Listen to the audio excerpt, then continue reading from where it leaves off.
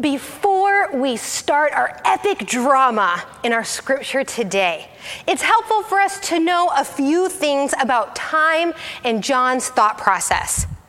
It's important for us to know that Revelation 12 is a prequel to the book of Revelation and the events we've recently heard about. A prequel is a story that takes place before to better help describe the origins of the current story we find ourselves in. Many of our favorite movies do this. One that comes to mind for me is Star Wars. The first movie that George Lucas released years ago put the storyline smack dab in the middle of the plot with Star Wars 4, right? And it wasn't until after Star Wars 4, 5, and 6 played out that then years later we got to see the prequel of events that led up to 4, 5, and 6 in the movies 1, 2, and 3.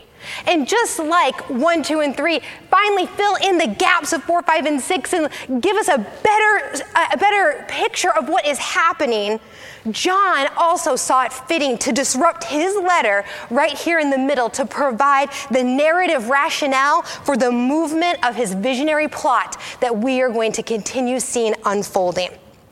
Chapter 12 tells a story of the past to remind the listeners of the present why this information is important. Just like Revelation 12 stopped the storyline in its tracks and served as a good reminder to its original audience, I think for us too, it's important to take a pause and remember what Revelation is all about. At this point in the narrative, it's easy to forget that we are reading a letter. It is a letter written to 7 churches in Asia Minor. John is writing to a specific people group at a specific time who are under the rule and oppression of the Roman Empire.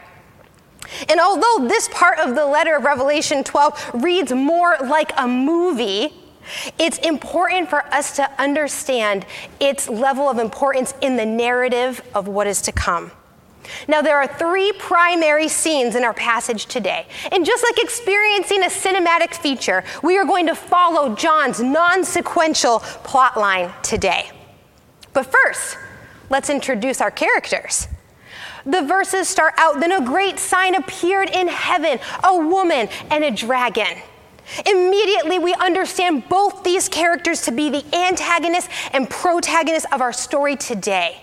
But who do they represent? We know that John is not writing about a literal woman and a literal dragon, although that would be very Game of Thrones-esque of him. If we take a closer look at their descriptions, we get some clues.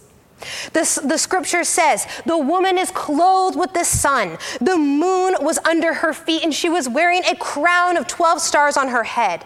She was also pregnant and crying out in labor pains." Imagine the beauty of the sun being clothed around this woman. The sun and the dazzling feature indicates the woman is a representative of God. She's a stunning representation of God, of how God expresses God's self in the life of God's people. What a beautiful image of God's light shining through us. The crown upon her head also possesses another symbolically complete number, 12. A number associated with the 12 tribes of Israel and the 12 apostles.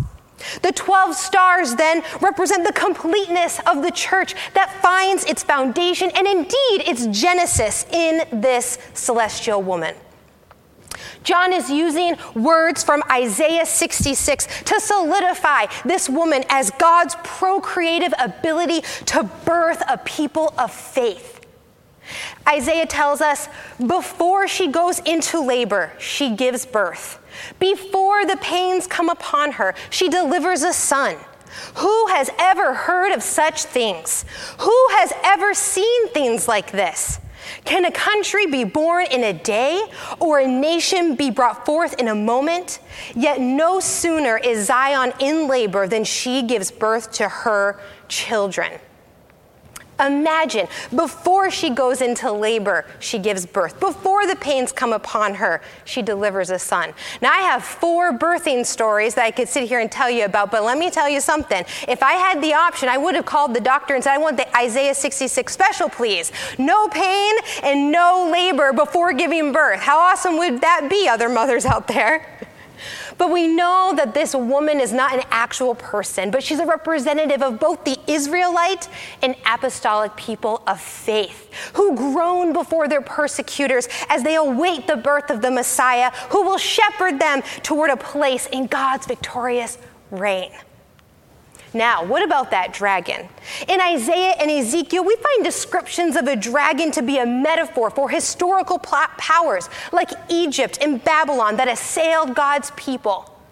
In mythical folklore, we are drawn into the character of a dragon at their great majesty about them, right?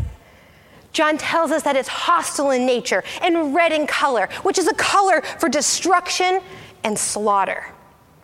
The dragon is best understood as the satanic forces behind the imperial power that we see in the Empire of Rome. And as the story unfolds, John will specifically name the dragon as Satan. Now, John associates Rome with the attributes of the evil dragon. And just like God saved the Israelites from the Egyptians in the Exodus, John believes God will defeat the evil, empowering Roman rule as well. To John, the new Exodus for God's people will be out from under Rome. John goes on to write and describe that the dragon has 7 heads, 10 horns, and 7 diadems on his head.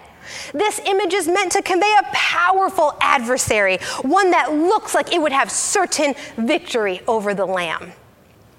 It is clear that only through eyes of faith could we see how a lamb could possibly defeat a dragon.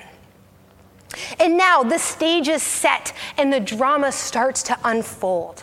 We see that the dragon's ultimate aim is to terminate the woman's son, who is the Messiah, Jesus Christ. Fulfilling the vision from Isaiah, the celestial woman births a son who will shepherd all the nations. The son, Jesus, will shepherd not just believers, but all nations, turning all people in the proper direction, orienting them toward repentance. The son, in an amazing quick scene, is snatched away to God in God's throne.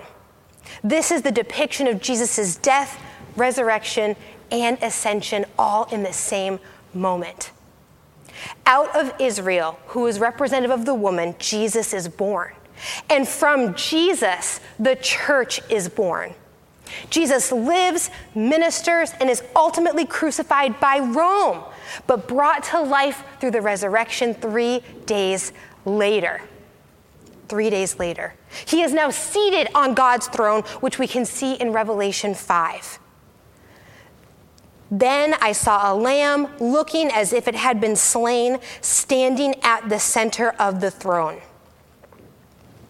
So we see in this birth and snatching up the life and ministry of Jesus. It's amazing how in this narrative it happens all in a moment, but this is the depiction of Jesus' life. And even throughout Jesus' ministry, evil is constantly trying to oppress him.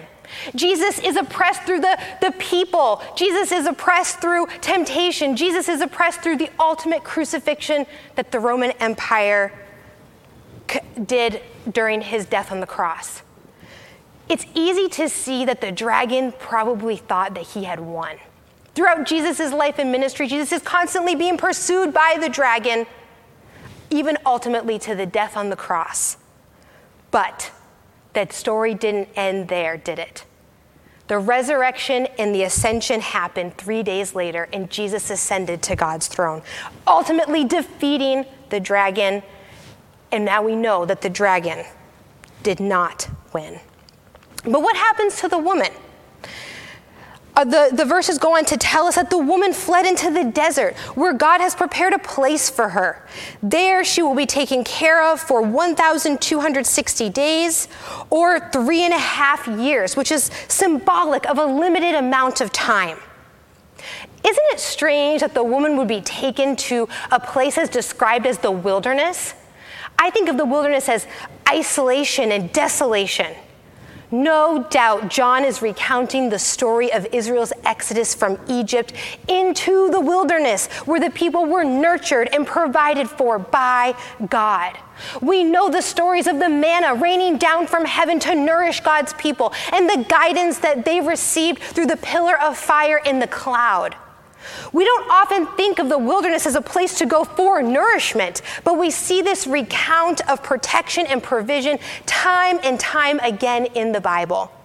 Moses flees to the wilderness to escape the wrath of Pharaoh.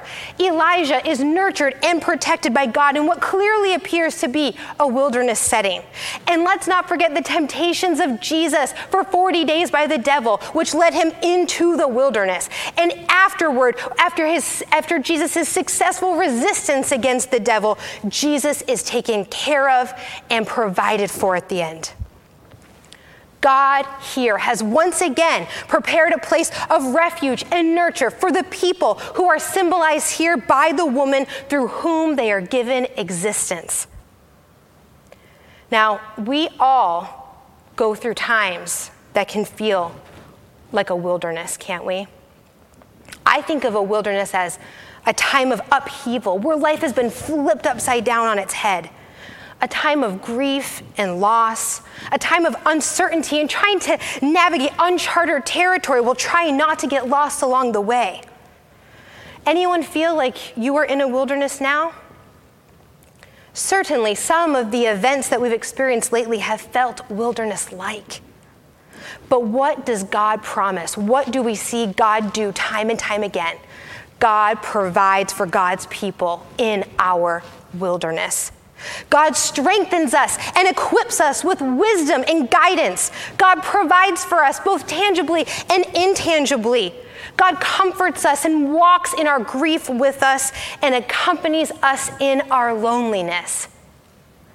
As odd of a place as it is to be nurtured in the wilderness, there is no place of isolation or desolation far enough where God cannot meet God's people and provide us with the same nourishment and sustenance that God provides the Israelites. Now, simultaneously, as we end scene 1 with the snatching up of Christ to heaven in the ascension, we have an abrupt change in characters and location. The next scene sends us straight into a heavenly war between the dragon and the archangel Michael. It is important to note that John purposefully does not put the dragon in opposition with God. God far surpasses the dragon and thereby need not engage him directly. God's subordinates can do the job. And so, in this case, God delegates the task of battling the dragon to the archangel Michael. The heavenly war scene that we are seeing now runs parallel to the first scene that we just came from. It runs parallel to Jesus' death and resurrection. Just as in the entire book of Revelation, John is playing with time and space.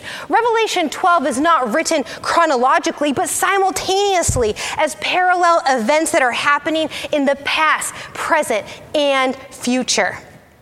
But which future is John talking about? It's important to remember that since Revelation 12 is a prequel of the events of the entire book of Revelation, that the future John is referring to is his present. We will see this play out as we continue the narrative. Not only does John move through time, but he also is continuously moving between scenes in heaven and on earth, as it is in heaven. As heaven is impacting earth, so earth is impacting heaven. We see this drama of time and space play out in maybe some of our favorite movies. It reminds me of The Matrix and Back to the Future, where the characters can play with time and space and realms, but yet it has a direct impact on what is happening in the current events.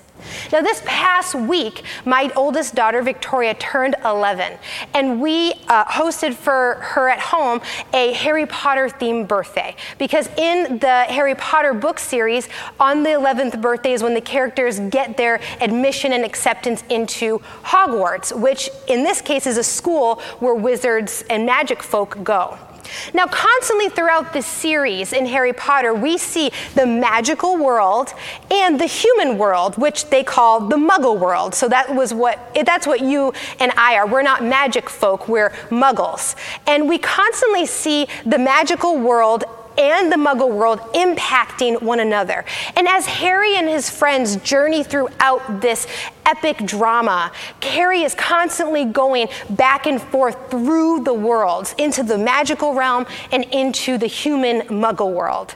In one of these scenes that I was watching as we were watching one of the Harry Potter movies this week with my daughter, there is a pursuit going on.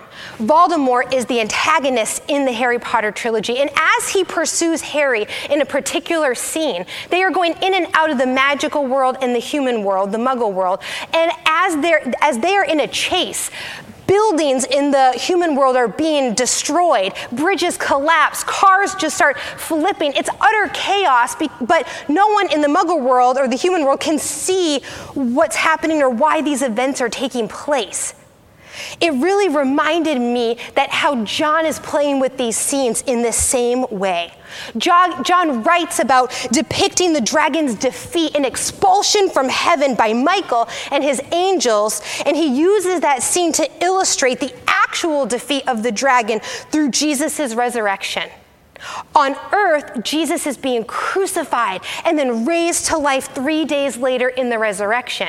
Simultaneously, in heaven, Jesus' victory over death means the victory over the dragon, which is being played out in heaven.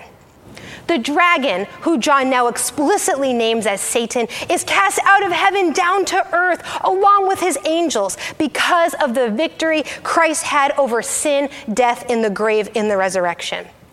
Since there is no place left in heaven for Satan, he is now cast down to earth through the power of the resurrection.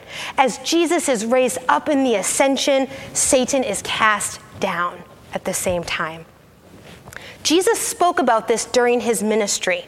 We see in Luke 10:18, "I saw Satan fall like lightning from heaven."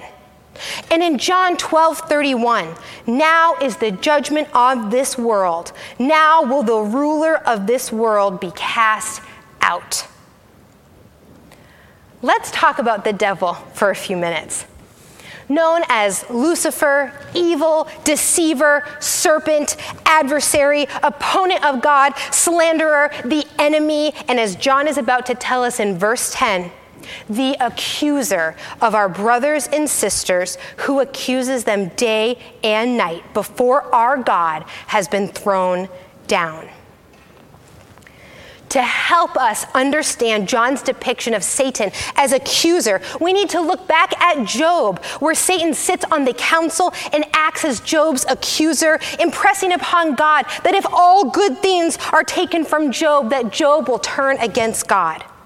And in Zechariah 3, at Satan's role as accuser of the high priest Joshua, where he presses God's case or does God's work of probing the integrity of human beings. In this scene, we see the high priest Joshua standing before God in filthy clothes, and Satan accusing him of wrongdoing. God then rebukes Satan's accusation and says to Joshua, "See, I have taken away your sin, and I will put fine garments on you." That John has these characteristics in mind as he shares his vision of Revelation 12 is without question.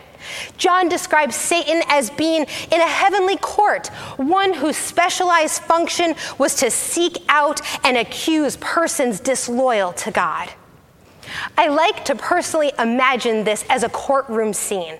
Imagine with me for a few moments as we open up our imaginations. Imagine God as judge, as the just and merciful judge in the courtroom, and Michael, the archangel, as the public defender of all of God's faithful people. Now imagine Satan as the prosecutor, the accuser that keeps himself in business since he is the one doing the tempting and deceiving people towards wrongdoing. We can imagine this courtroom playing out like a bad reel. The accused stands before God as judge, and Satan is constantly pointing the finger and throwing out accusations over and over. As John says, day and night without ceasing. Satan hurls the accusations at the accused. And God says, as the just and merciful judge, how am I going to stop this? God decides, I'm going to send myself in the form of my son, Jesus Christ, to come down to earth, to die on the cross for the world, and to be raised back to life. It's amazing now that as Jesus enters the courtroom scene as the mediator, how the scene changes. Now, God is still judge, but Satan, as the prosecutor, is hurling the accusations at the accused, and Jesus steps in the middle and says to God, they are covered by my blood. Through their repentance and the free gift of the salvation that I have offered them, clothe them in the white clothes. They are no longer filthy, for they are covered in the blood that I shed for them. Satan no longer has a role in heaven. There is no reason to be accused anymore because of what Jesus has done for us on the cross. This facet of the great dragon as Satan, the one who deceives those who dwell on the earth, is made clear in his capacity in Revelation as the one who accuses our brothers and sisters day and night. In other words, Satan's deceptive powers are put in service of his prosecutor role. By deceptively persuading wrongdoing in people, Satan successfully builds an indefensible case against every defendant. John's use of the verb accuses is very intentional here as he is writing to churches in Asia Minor who are currently being accused by the evil empire of Rome for not conforming to the Roman way. Because Satan defies God's love, grace, and mercy, and due to the salvific work Christ did on the cross, God delivers us from the oppression of the accuser. And simultaneously, as Satan is thrown down to earth out of that proverbial courtroom, there is a victory hymn of praise as Jesus is raised up to heaven and seated at the right hand of God. The reason for the praise is twofold. One, Satan has been conquered, and the reign of God has come. John, again, is addressing the hearers and readers in each of the 7 churches to testify to the lordship of Christ and thereby conquer the satanic delusion that Rome and evil is Lord of human history. Through this praise and victory hymn, John is reminding his readers and reminds us today that we can conquer the evil dragon with 2 primary weapons: the blood of the Lamb and the word of our witness to the lordship of Christ the Lamb. God uses the dragon's ultimate weapon against it. God used death and turned it into eschatological life with God through salvation. Death leads not to separation from God, but to eternal relationship with God. God defeats the dragon by using death to bring life. Now, the dragon is defeated in heaven, but our story is not over yet. So where does our story take us now? We change scenes yet again as we follow the dragon's fall to earth. It is at this point in the story that the woman's identity morphs into the church that gives birth to the people of God. In the opening scene, the woman is depicted as a celestial being, one who represents the procreative ability of God to birth a community of believers through God's Son, Jesus. In that regard, she's untouchable by the dragon. I like to think of her as God's ultimate redemptive plan. A plan is not something that is tangible, like before a writer puts pen to paper, as George Lucas developed the thoughts and storyline of Star Wars, or J.K. Rowling developed the characters and world of Harry Potter. There is nothing tangible yet. But once the world is created, once the characters take on bodily form and actors and actresses, now there are things that are vulnerable. In the celestial, the woman is not tangible and therefore not vulnerable to the attack of the dragon, or else the dragon would have just tried to devour the woman instead of waiting to devour her son. But now God's plan has taken on bodily form. The woman is now us, the church, the community of believers as a whole. We are God's family that has been birthed by the life, death, and resurrection of Jesus, which means we are now vulnerable to the enemy's attacks on earth. We are told then that the woman is carried by God as if on the wings of an eagle and brought to the place in the wilderness that God has prepared for her. In the Old Testament, flights on eagle's wings is a well-regarded image for the secreting away of the faithful under God's protective care. And just as the primary weapon of Christ is the sword of his mouth, that is the word of his testimony to his own lordship, the dragon uses deception out of his mouth to deceive people into believing in his own lordship and the lordship of its minions like Rome and Asia Minor.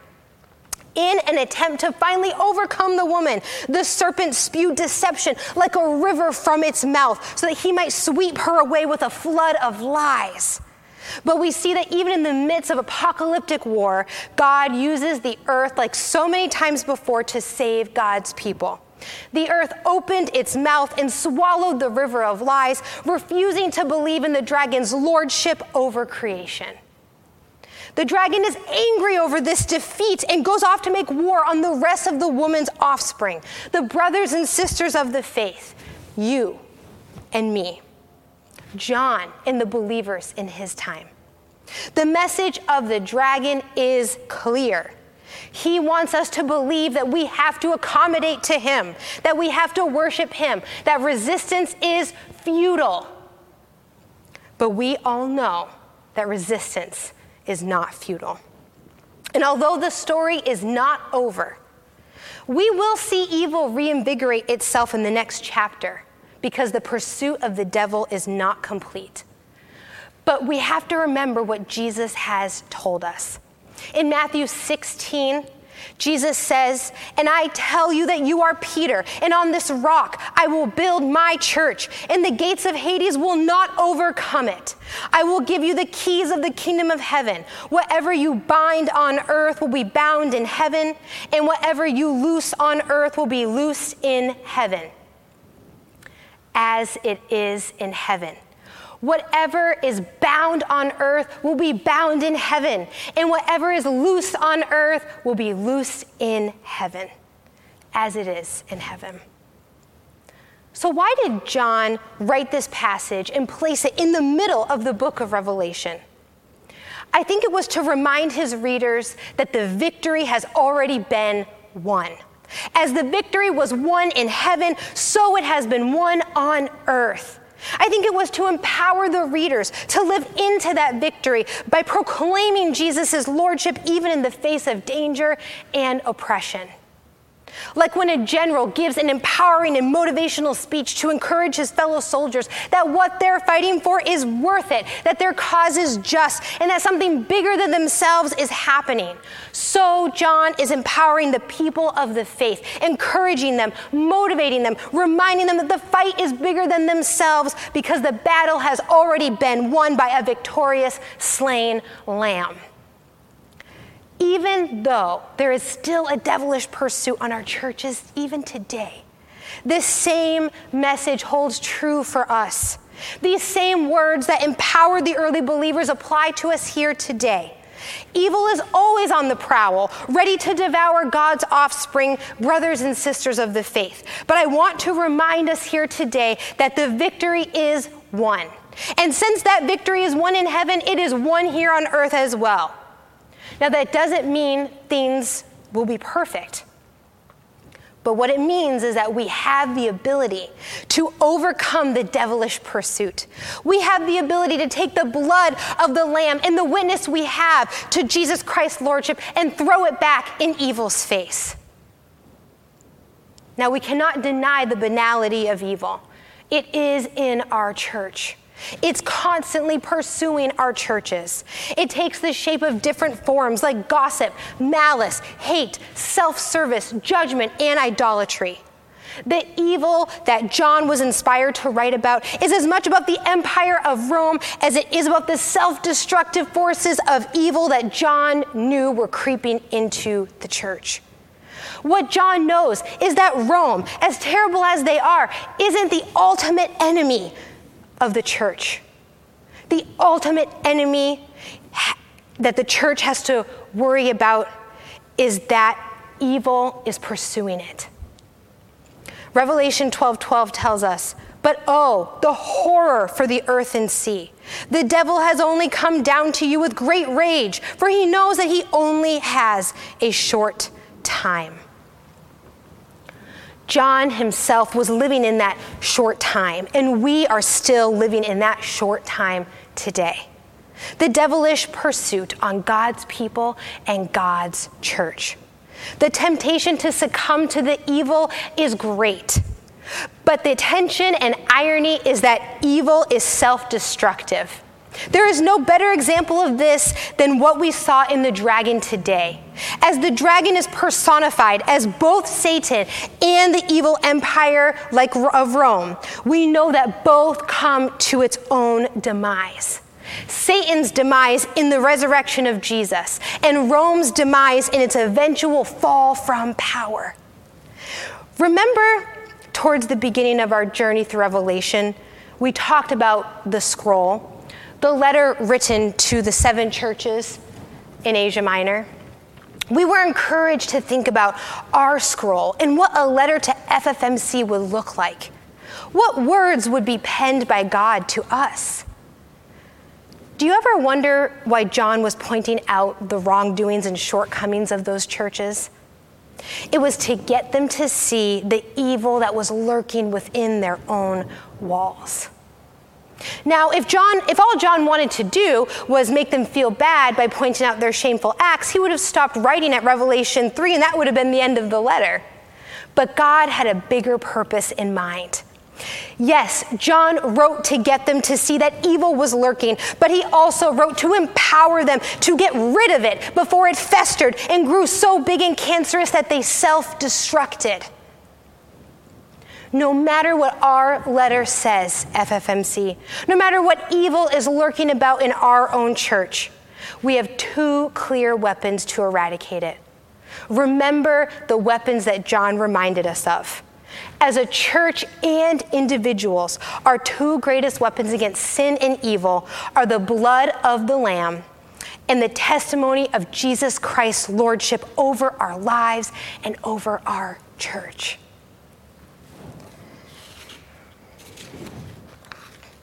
We need to remember our identity in Christ and remind ourselves here today of our purpose, just as John was reminding the readers of his day of their purpose.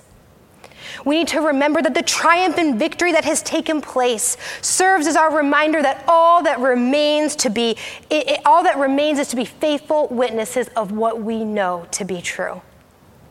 As John is constantly doing throughout Revelation, pleading with the churches to remember their first love, to not succumb to the evil parts of the culture around them, to not accommodate culture at the detriment of their faith, to stand against the powers of oppression and remain victorious through the blood of the Lamb and the words of our testimony of Jesus Christ.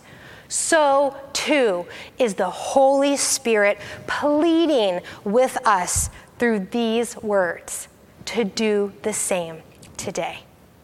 Please pray with me.